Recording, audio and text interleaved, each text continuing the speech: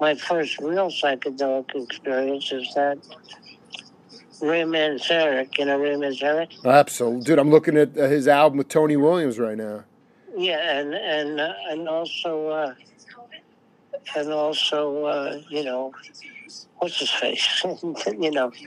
Well, with Jim Morrison, of course. Yeah, Jim Morrison, yeah. Yeah, well, you know, and Jim Morrison's ex-girlfriend, Candace, is a very dear friend of mine. Oh my God.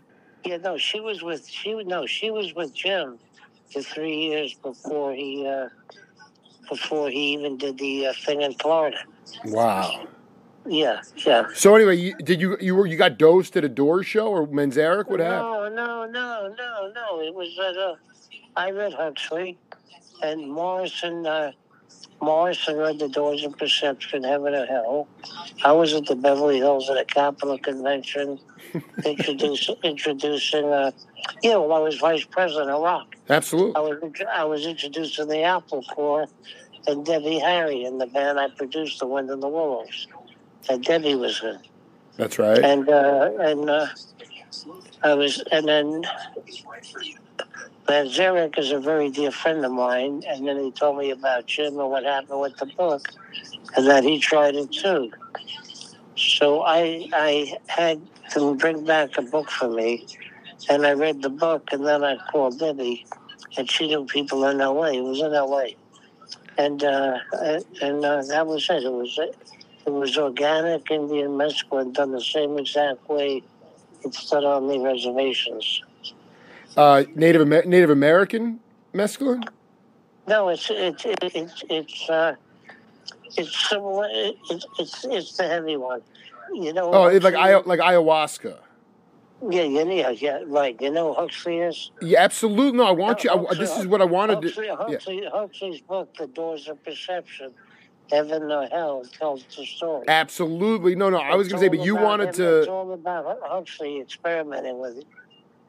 With LSD? No, I dig. My question is, how did it fundamentally change your songwriting? Oh, no. Well, you know what? The fact that I've been meditating for 20 years when that happened. Whoa. And the fact that I've been doing Buddhist chanting, and the fact that I'm a coin number one, and my Haftorah is the first 4 lines of the Torah.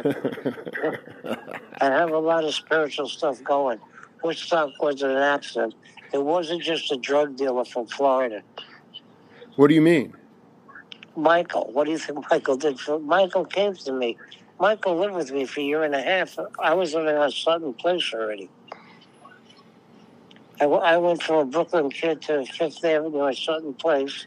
And before Woodstock, I ran Mercury, I ran Roulette, and I ran Capitol Rock. Stop right there. You ran Roulette Records. I put out Hanky Panky. Dude, you were affiliated with the Jewish Mafia and the weren't you? Morris Levy, of course. Dude, Artie, let's just talk about this right now. First of all, what got you on? Did you know you were meditating? 20 years before that, you were a kid.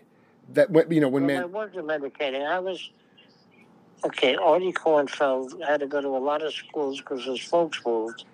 But Artie Kornfeld was president of the class of 64 at Adelphi College. Artie Kornfeld pitched a perfect game against West Point. And Artie Kornfeld was all-state first-chair solo symphony trumpet player. And then Artie started to write, and then he transferred to American University and started hanging out with Cass. And I picked up a guitar, and this is Cass Elliot. Yep. And Cass and I started hanging out. And then I left school 3/4 of the way through my sophomore year. And within 4 months, Compliment signed me to Screen Gems. So Donnie Kershaw signed me within 4 months after I decided I was going to be a songwriter. And then I met Jan Berry, and Jan and I wrote the follow-up to My Boyfriend's Back. I adore him. This is all of my first 3 months writing. And then we produced Johnny Crawford from the Riflemen, and then we had another hit. I forgot what it was. Well, no. First of all, going back to the symphonic bag. I mean, I want to know, Luciano Berio. Were you listening to very avant-garde classical music at that time? Oh no, I was more of I was playing classical music because That was a program in school. My folks didn't have money, so in order to get a trumpet, it was $1 a month, and you got a trumpet. Oh, that is great. And this is in North Belmont, Long Island. Oh, beautiful, dude. What is that? Is that Suffolk County? I think so. Or no, that's Nassau.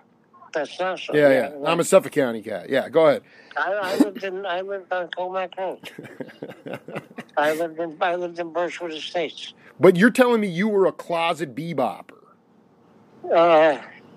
No, I would say I was just what I say. I maybe it might be a description. Yeah. No, what I'm saying is that you played the symphonic music. There was probably not even a jazz program at Adelphi, right? Oh no, I also played in the marching band. I played at half times. I played jazz. Were you infatuated with the popular music of your parents' time during? Well, just remember, my mother founded the Freedom Rides. I don't come from a family of dopes. Okay, well, first of all, they were. Yeah, go ahead. You know what the Freedom Rides were? Art Blakey, dude. Yeah, absolutely. Yeah, people that went down to. I read an article by Al Sharpton just about my mother, and in my book, check out the Pied Piper of Woodstock on Amazon. I didn't want to publish it. I published it myself, and there's a letter from the Congress of Racial Equality, a full-page letter just about my mother. You guys had a hard scrap, but she was always an activist. Always. Now, she started Save the Whales, you know. She did? Yeah. My mother was a trip, and my dad was Olympic swimmer and was a cop. Were you did you get, even though you moved around a lot, did you get a chance to see Clifford Brown, Max Roach? Did you get to see those cats live? Yeah. Can you talk about, at that time, to me, the most appealing thing for young cats, especially white cats, was just that, the jazz lifestyle. And to me, No, I was a rocker. I listened to... I even produced Murray the K's theme for his TV show with Murray singing. Oh, that is fantastic. I produced Murray the K, and I also produced the only time Woody Allen sang in a movie. Which was what? Chicken of the Sea. It was a small movie, and Woody called me and asked me to write something, and Jan Berry and I wrote it. And then I started writing with Brian Wilson, and just hanging with Brian was great. So, Woody was basically a relatively unknown cat at that time? No, don't forget, I also wrote 3 songs on the Cookies album, the one that had Chains. That was the big hit in England, and that the Beatles did the cover of Chains. Oh, I wrote with Goffin and King, Man and Wild. I wrote with Backrack. I wrote with Jimmy. I wrote with a lot of people. Buddy Miles was a good friend. Were you? But I guess the idea of the genesis of roulette. I mean, Roger Hawkins, the Hawk, signed his life away and wound up moving to Canada and never came back. Dizzy was on that label. What was the genesis? Was that a Jewish mafia label? Well, Morris Levy, Moish was his name. Yeah, that was the original Birdland cat. You are Birdland, dude. You're Birdland. He also earned the Peppermint Lounge. He ran the Round Table. Whoa! I did not know that. And he also had a horse ranch. This is great, dude. With Morris Levy, yeah. What happened was I was with Charlie Koppelman, and I met in a snack bar in Queens College at night. And I was bragging because I had cut a demo that I saved $50, and I cut my first demo, and I was in night school because I had left them because I decided I wanted to do music. I didn't want to be a lawyer. Right. And I actually roomed with Hubert Humphrey's son in Washington, D.C. No, I had you should get the Pied Piper of Woodstock. It's a hit in a lot of countries. And I just had the #1 internet. Artie. But go back to you were. Do you know about Bensonhurst Blues by Oscar Benton Blues Band? It was the #1. It was the #1. Whatever that's called. But no, so Roulette. He had a budget label that. Oh, it was the number one YouTube record last year. It was called Bensonhurst Blues. Bensonhurst Oscar Blues. Benton Blues Band, and I wrote it. And it's a Jewish song. Wow. Yeah, it was just number one in the Ukraine last month. Really? Yeah, oh yeah, it was number one in 19 countries. Was it number one? Was it number one in this country? No, it never got played here. But it was number one all over the place. Not only that, Alain Delon, the French actor. Sure. He heard the song. He is. He's like the Robert Redford of France. Absolutely. Well, he heard the song. The song was number one 4 times in France. And Alain Delon just said, if I ever write and produce my own movie, I'm going to use Bensonhurst Blues as the opening title, the closing title, and the background music. And I was coming out of Paul Marshall, my attorney. Paul Marshall, the lawyer? Sure. Well, Paul was my lawyer. In fact, I got Richie Havens, his lawyer at Paul Marshall's, Joe Vagoda, who went on to manage Stevie Wonder. So anyway, you originally connected with the guy who ran Roulette at the old Birdland. Freddie Weintraub. Freddie Weintraub was one of my dear friends. That's the only reason there's a Woodstock movie. When I was running Mercury, Freddie brought me Leon Bibb from Canada, who no one knew here, and I spent about $110,000 doing a full symphony album. Wow. And I was the first person to ever cut a Leonard Cohen song. I cut Suzanne, and Leonard didn't even know it. Leonard didn't even know he had a record out, and it was by Leon Bibb on Mercury. Bibb. You and Bibb were super tight, man. Well, that album was really good with Leon because I was so used to doing rock and working with Jan and Dean and with I produced the last 2 Shirelles records, and I wrote them too. When did the word rock come into the lexicon of music? A lot of people in the studios on the West Coast. You know what? Rock, first of all, Morris Levy on Roulette managed Alan Freed, and Alan Freed came up with the saying, rock and roll is here to stay. Oh, I love this, and that's why Thank you, Kornfeld. Yeah, that's why you didn't hear. Morris put an injunction on it so nobody could use rock and roll in any song. That's why it took about 12 years after the name came out for it to be used again when someone finally won a lawsuit. What was the year that first song came out? Rock and roll is here to stay was around, I would say around 55? 59, 50, 57. 50, yeah, that's right. So then once the lawsuit was gone, then people started to use that word more. Yeah, in fact, Danny called me from Danny and the Juniors, and he sang rock and roll is here to stay. And he said rock and roll is here to stay, and he sang At the Hop. Those people keep in touch. Most of us have died out. I'm going to be 81, so like my band, I discovered Steve Gadd's. I was the first person to ever use him on a record. And Tony Levin from King Crimson. The Artie Kornfeld Tree has the $1 billion rock band on it. How did you discover Gadd? Gadd's Hugh McCracken was my best friend, the guitar player. Oh my God, dude.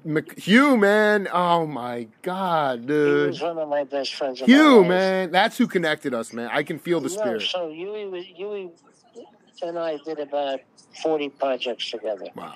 And Huey was up in upstate New York near Eastman School, and he was going to arrange an Artie Kornfeld solo album called the Artie Kornfeld Tree on Dunhill. Now it's selling for $400. I have a tattered copy of you and your wife at the time naked up in the tree. Oh, yeah. The greatest album of all time. Actually, with the chunk down. Whoever I hired, I told him what I wanted, he did.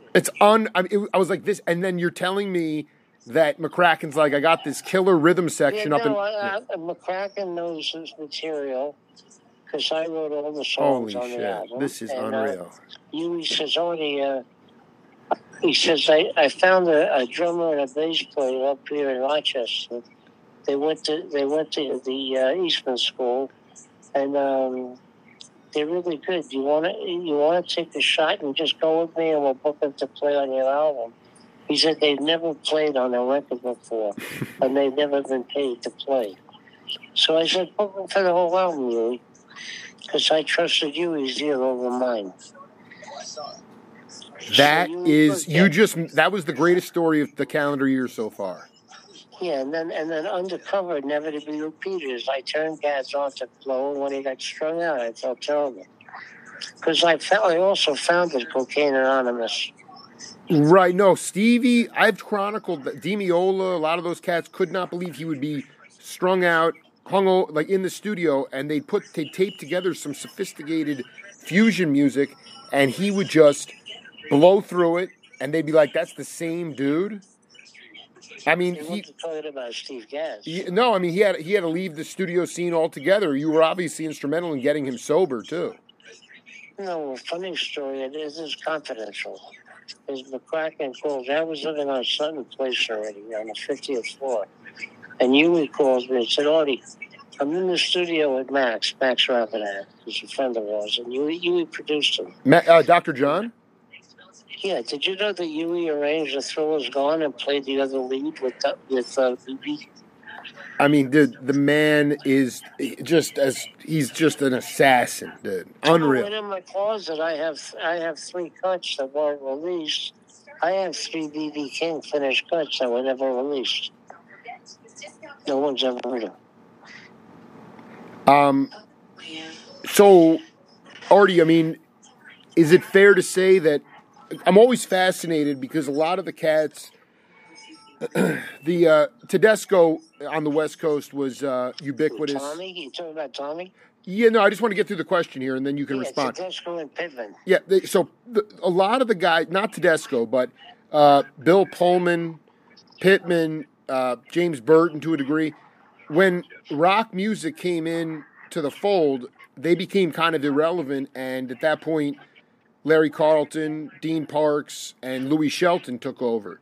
And I'll tell you the truth, the New York studio band, because I worked with Hal Blaine, and Glenn Campbell was a friend of mine. They all played on Dead Man's Curve, you know. No, I just want to ask you this question, and then you can riff. Who were the cats that preceded McCracken and because I know who the guys. Charlie Macy on guitar. Everett Barksdale. Buddy Salzman on drums. Yes, Buddy Salzman. The guys playing on the song and record I produced, Rain the Park. I Love the Flower Girl. Who was that? Say that group. The Councils. I wrote and produced and arranged the first record. The Rain the Park and other things. I love the Flower Girl. Oh yeah. And you want to know something funny about that? I'm in the studio. I did the whole thing, and I mixed it. There was 1 million harmonies on that. And I finished the whole record, and I did a great mix, and then I called SIR. You know, it's what SIR. Oh, yeah, studio. Yeah. So I said, send me over every tape you have with Rain on it. They sent me over 160 copies of Rain. I couldn't find the Rain I wanted on that record. So I called SIR. I said, you better come and take this stuff back. And as they were wheeling out, this is my George Martin influence, I took a look, and there was one on the bottom that said, bacon frying in a pan. Okay? So I said to myself, I already thought it out. If I slow this down the way they slowed down the Elvis Presley Echo, and if I take it off the machine and wrap it around a mic stand, and I said, I bet it comes up with the Rain sound. And sure enough, it was in exact. I didn't tell the Councils till 3 years ago. So the whole life they went through pretending it was Rain, and they didn't even know it wasn't. None of those SIR cuts. They didn't play. That was all my studio guys. Unbelievable. So I want you to just, for the record, this is really important for the audience. Who were those studio cats? back then. Who were the ones on that track? It was Leroy Glover on piano, Kenny Asher, and also Kenny Asher. Wow. Wow. Bernard Purdy happened to be in New York, so he played on it. And Vinnie Bell played guitar. The Belzuki, Vinnie Bell, who created the Belzuki. Yeah, dude, I want to talk about Vinnie Bell, dude. Vinnie Bell preceded Hugh? No, Vinnie Bell worked on 20 albums with me. But he was the I hired him. Right, but were he and Hugh peers, or was he in the studio before McCracken? No, when I came in and I had my first hits in '63. Yeah. That was a studio band in New York. And Artie Kaplan, who even played the sax on Locomotion, he was the number one contractor in New York. Dude, you and Kaplan were running the show. Well, no, I was the boss, and I told the guys what I wanted, and they gave me what I wanted. And if it wasn't right, I changed it. How did you get comfortable telling people what to do? Can you talk about a pivotal moment early on when you faced some adversity? Oh, no, because I wrote. BMI has 350 of my songs registered, and 57 made the top 100 in Cashbox and Billboard, and 300 were recorded by Connie Francis and Gene Pitney and those kind of artists. Wow, yeah. No, but I'm talking like you're down in D.C., you just sort of, I'm sure it's in your book, but it's like you gloss over the idea that you just waltzed into the Capitol Records, but there must have been... No, I was I left Delphi, I was president of my class, and I resigned. I went to American, I ran across this heavy set. I get a job working in the cafeteria to make some money, and there's this heavy set girl in a corner with a guitar case open, and it's Cass Elliot. So we became friends, and she got me into folk music, and that's how it started for me. And then I went with Johnny Cash, and I got a Gibson Dove. We got the last two Gibson Doves. What are you talking about? Wait, what do you mean? She knew Johnny? Did she know Johnny? Of course I knew Johnny. I had Roger Miller on Mercury. No. How did Cass help you? Did she know Johnny Cash, or how did she get you? No. Johnny Cash and I got at Manny's in New York, picked up the last two runs of the old... At Manny's Music? Are you kidding me? No. Oh, my. Kornfeld, you're blowing my mind right now, dude. I was taking the subway into the city for years. Did you know Milt Jackson? Those cats used to hang out. Kenny Durham used to hang out there all the time. Yeah. I mean, but I'm saying, so you're in the cafeteria. You were basically... Oh, and there's a girl singing folk music with a guitar case open, and people dropping money in it, and I was working at the steam table. And then I was a musician, so we started to talk, and then she started to play. We get together and hang out, and then she talked me into getting a guitar, and I got a cheap guitar, and then later on, Johnny said, Artie, if you're going to get a guitar, try to get one of the last original Gibson Doves. Oh, my God, Cash, dude. He said, Manny's going to have to. Oh, and I met him at Manny's, and we picked up all the guitars. I knew him because Roger Miller was a friend. So...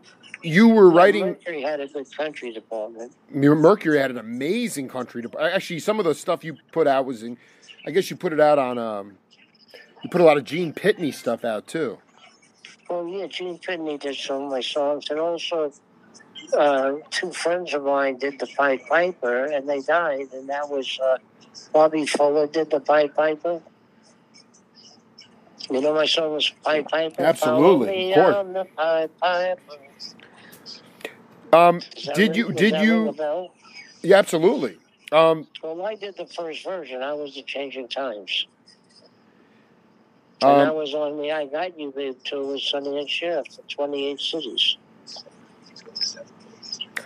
From picking up a guitar at Manny's, how did you get closer to upper management at Capitol? Oh, no, Capitol came after me. Now, why were they? You had just picked up a Gibson and you were playing. No, I met Charles Koppelman in a staff bar at Queens College. He had just signed with Donnie Kirster. I said I made a $50 demo, which I did. And he said, well, I'm now the head of a song plugin for Screen Gems Music. It's the hottest publishing company in the world, which it was. We were getting more BMI awards than Motown. And we didn't have our own artists. Wow. And I got lost. I flashed back to those No, days. you're fine. So you went in and you... So Charlie said to me, do you really have a demo? And I said, yeah. He says, well, why don't you come in tomorrow? So I had to take the Long Island Railroad and connect with a subway. Yes, dude. I did that all the time. Yeah, and I got the screen. Well, it was 1650 Broadway because we hadn't moved to Screen Gems yet. It was Nevins Kirsten music. Right. Yeah, I was a Nevins Kirsten writer. And Charlie liked it, so he played it for Donnie, and I left with a $500 advance from BMI and $125 a week. Advance against royalties. Dude, Artie Korn. I mean, this. And then I met Jan Berry. So within my first 4 months, I had 3 songs in the top 20. What were the radio stations that were giving you a lot of love? I mean, and first of all, the other question is this: freeform radio didn't exist at that time, and I'm trying to square the circle here. Like, no, BAI was one of the first freeforms, and Air America. That Danny Goldberg, who started Air America, was on my promotion staff for Woodstock. Are you kidding me? How old was he? He was a kid. Yeah. So, yeah. Do you remember, like, ultimately, did you ever meet Timothy Leary? Yeah. Can you talk about him? I'll tell you just a quick story. When Tim was in jail, I was staying with Rosemary the week he got out of jail, and I was staying with Rosemary at their apartment in Berkeley. That's how close I was to that. Wait a minute. Wait, hold on. I'm sorry. Rosemary was... And I knew Fetch and Gretchen very well. I want to talk... You know what? She's... let's just talk about Fetch and Gretchen, the piano player with the Merry Pranksters. She is an enigma to me. Break it down. I want to know the whole relationship. Oh, Fetch and Gretchen. I cannot believe you... Ken Babs. She was married to Ken Kesey. No, okay, so, I mean, when did you first... Well, first of all, Leary... Who was Rosemary? Leary's girl? Rosemary was great. Was she beautiful? Oh, my God. All right, so Fetch and when did she come into the mix with Kornfeld? Oh, no, I went out with... I had a hit with Bert Summer, who was in Woodstock, but didn't get the movie. And I made the movie deal. It's all my deal. Right. And they didn't put Bert in. And so I put out We're All Playing in the Same Band that he wrote at Woodstock. Oh, love it. On my own label, and it went top 20. So I went out to see Tom Donahue at KSAM. Oh, I love this. Yeah, in fact, this is fantastic. I knocked Tom and Rachel Donahue off the air because I lived in Florida and I had some incredible Colombian blonde. And I got him stoned, and Tom Donahue took the station off the air by mistake for an hour. He was so stoned, dude. He couldn't find out. Well, he was a friend of mine. I know him from just hanging out. Oh, my God, dude. So the station went down. And then it was funny because when I had the councils on the Ed Sullivan show, I was the first producer that I had the strength with Ed that he'd let me come in and mix the councils before they did the show. Not even a sound check. I worked up for 4 hours. No, I don't want to. I don't want to get off this tangent. You went out you politicked for Bert Summer. Where is Gretchen Fetch? Where is she? Gretchen Fetch. When I went to San Francisco to promote Bert Summer, I went to the Trident restaurant and saw Selena because I was staying at Tommy. I was going to see Tommy Smothers, who lived in Mill Valley. Oh, my God. And I went into the Trident, dude, Denny Zeitlin's playing there? What the heck is going on? Yeah, no, I all I know is that I left a Nikon F and 14 lenses there when I left. and then I called, and this girl got on, She says, Artie, I waited on you, and I have your camera. And I was at Tommy Smothers' house. So I said, which was only 10 minutes away. So I went over, we met, and whatever it was, it was. But she was really fun to be around with. You guys were an item for a while. No. No. But I mean, try hours. So, did you hang with the Merry Pranksters at some point? Who? Ken Kesey and those cats. No, I didn't hang with them. I knew them. Right, but she was working at the Trident, and after that, you never. Yeah, they were breaking up, I think, at that point. Wow. So the movie itself with Burt Summer made top 20. No, the record I put out on my label, Burt Summer, doing well, all playing at the same band, went top 20, even on, the national radio shows where they listened to top 20s. Yeah, it was a great record, and if it wasn't for politics, it would have been the number one record. And Burt Summer would have been... I made the movie deal 4 days before Woodstock. Right. There was no movie deal. And I made the record deal, too. In fact, the contract with Warner Brothers, that only reason there's a Woodstock movie is because when Freddie Weintraub managed Leon Bibb and owned the bitter end, he came to see me at Capitol and I signed Leon Bibb. So they had turned down Woodstock Ventures. I was busy promoting it, trying to get 500,000 people, and I did. So that worked, but oh God, there's just so many memories. Dude, we've been cooking for 35 minutes. You're not in pain anymore. No, I'm in a lot of pain. Do you want to? You got me. Yeah. I just shifted to another place. Oh, dude, you are. I mean, you, Artie. It's Mother's Day. I feel so honored to talk to you. We all have loss in our life and void, but I just wanted you to talk a little bit about how love has sustained you in your career and in your personal life. Well, my personal life is Linda Kornfeld, who passed away. She. How did you meet her? And I met her at the LaSalle Diner in Queens Boulevard. It was a diner that everybody in Forest Hills went to. And I saw this gorgeous girl, and it took me 6 months to get the nerve. And what happened was, Brian and I and Jan did Dead Man's Curve, and I said to Kirsten, it's not fair. Jan has a Corvette, and Brian has a Corvette, and I don't have one. So Donnie gave me money, and I bought a Corvette.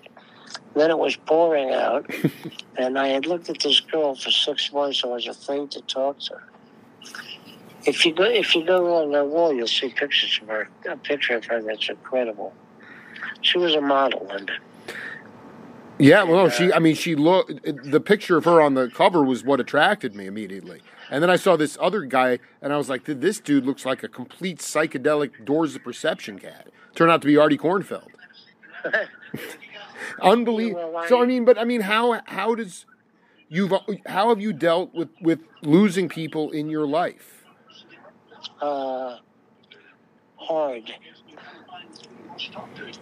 How do I deal with it? Everybody loses. Like there was an old song in the 50s. Every day I have to cry. So.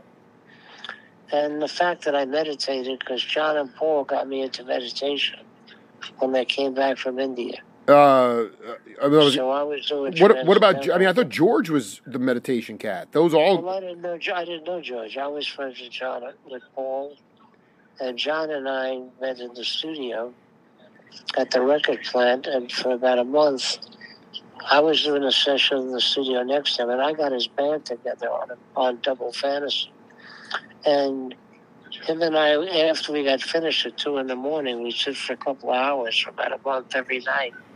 We never talked about the Beatles, and we never talked about Woodstock. We just talked about life. So I got to know John on that level. That's so you went out to L.A. to do that? No, I was in New York on 8th Avenue at the record plant. Yeah, the Hit Factory. Yeah. No, well, the record plant came before the Hit Factory. What was I going to say? I'm looking here. If you take a look, you'll see Imagine was cut at the record plant. This is sick. First of all, my dear old friend, rest in peace, Howard Johnson's on this. Andy Newmark played drums. Again, I know Andy. I know Andy. No, but you said you put the band together, right? No, but I know. No, which on John's stuff? Yeah, you said you got that band together for him. There was just a bunch of guys: McCracken, David Spinoza, Kenny Asher. The piano player.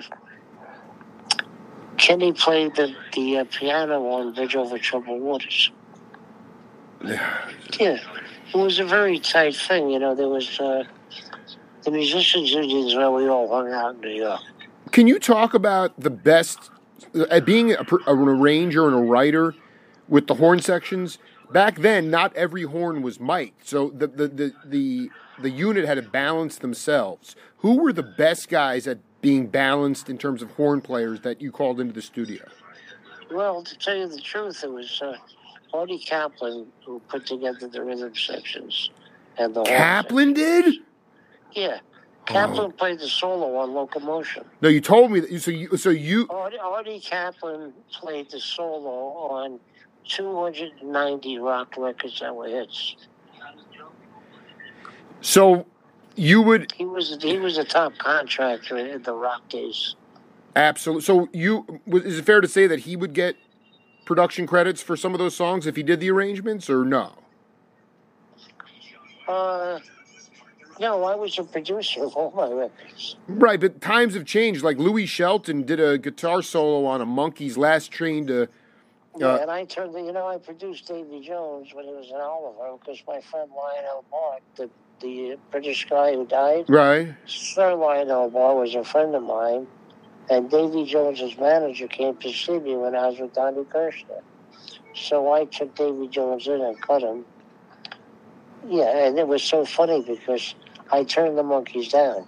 And I turned down the Dave Clark 5 because I said, I don't want to produce musicians that aren't really musicians. I don't want to produce actors. Right. And you know what? The Partridge Family, I had gotten together, and it was called the Cowsills Family. And the father was a drunken bum, ripped the kids off for $50 million. The Rain in the Park was huge. It still is around the world. And that album went platinum, too. The Cowsills album. They got released from Mercury. I didn't even want to produce it. And I got off the road with Chuck Berry. And, I did that internet show. That I got 24 million hits in 5 years. You were playing the Chitlin circuit with Chuck Berry? Yeah, well, I was at Mercury, so I went on the road with Chuck. Well, I mean, you were at Mercury as a... It's like it's stopping from getting arrested. Sure. Yeah. So I mean, even though you were... So you were playing like rhythm guitar on that tour? No, I was just out there representing Mercury. I dig. So I was a vice president of rock music at Mercury. All right, so let me ask you a question. I had Jackie Wilson, Who else? I put out Tommy James because I hated the record Hanky Panky so bad when I came in. And I knew Tommy, so I threw the record out. Tommy didn't know it was out, and he was working in a Jiffy Lube, in Pennsylvania. And the record was #1, and he didn't know it was out. Dude, this is why I do my show, man. That's the greatest story ever. In his book, he wrote twice. It was funny because Neil Young, in his book he wrote, the one before this one, he said Artie Kornfeld was the greatest music man in the history of America. The greatest what? That's what Neil Young called me in his book. What did he say? Greatest music man? He said Artie Kornfeld's the greatest music man in the history of America. I agree with him 100%. But I don't know. I'm still over. I mean, dude, to get the amount of things that you got across the finish line, so many great ideas, very few get accomplished. You completed so much. Like when I went into college, by the sophomore year, I was president of my class, and then I pitched a I pitched a perfect game against West Point. At West Point. No, I was always. You had the knuckleball going, dude. Yeah, I told you about that. No, I just guessed. I figured. I'm like, he's probably throwing a knuckler, dude. Yeah, it was great because you never knew where I was going. Wait, hold on. That was your nasty pitch, wasn't it? You I couldn't. Starting in Little League, I could never learn a curve. Right. I could never throw a curve. Right. And I knew Eddie Lopat was a great knuckleball pitcher in the 50s. And I used to watch him, and then I saw the way he held the ball. And the guys now, they throw a knuckleball, they use the tips of their fingers. But now I can't throw because of my injuries. Hold on for a second. What kind of sport did this guy play? What kind of sport did he play? Well, I led in 5 sports. No. The guy who threw the knuckler with his hands really tight in. His name was Eddie Lopat. And what did he play? He played baseball? He was a big knuckleballer in the major leagues. Okay, and he held it differently than the way the guys do today. Well, they throw it with the tips of their fingers, not the knuckles. He literally threw it with his knuckles. And I threw my knuckles. Oh my God, dude! I need a radio. I need some kind of radio playback from that West Point. Was there any broadcast of that game? No, that wasn't broadcast. No, not in those days. This was in 1961. This is the great. So, what was the field like? I mean, it was like it wasn't. It was gorgeous, kidding. Yeah, here you have kids driving 9 hours in a bus from Long Island up to West Point. Oh my God, dude! I love this. We stayed over. And we ate with the cadets. And you were just throwing the Nuxie, and they couldn't do anything with it. No, nothing. Did you work with Bill Graham a lot? Well, yeah, because I was with Neil Young and Elliot Roberts for 4 years, and I did 4 bridge concerts with them. What was did you like Neil Young's benefit concert? Absolutely. Neil hired me. I can't even tell you how much he paid me over 4 years. I gave him his first 2 platinum albums. I paid him about $40 million extra. You feel like you were not compensated fairly? No, I did Rockin' in the Free World. I promoted Rockin' in the Free World, Harvest Moon. I did those 2 albums, and then Elliot Roberts. I turned down Rick Ocasek because he did a solo album, but I met with him and his Russian model wife. Right. Pretty spectacular. Hey. No, there's a million things.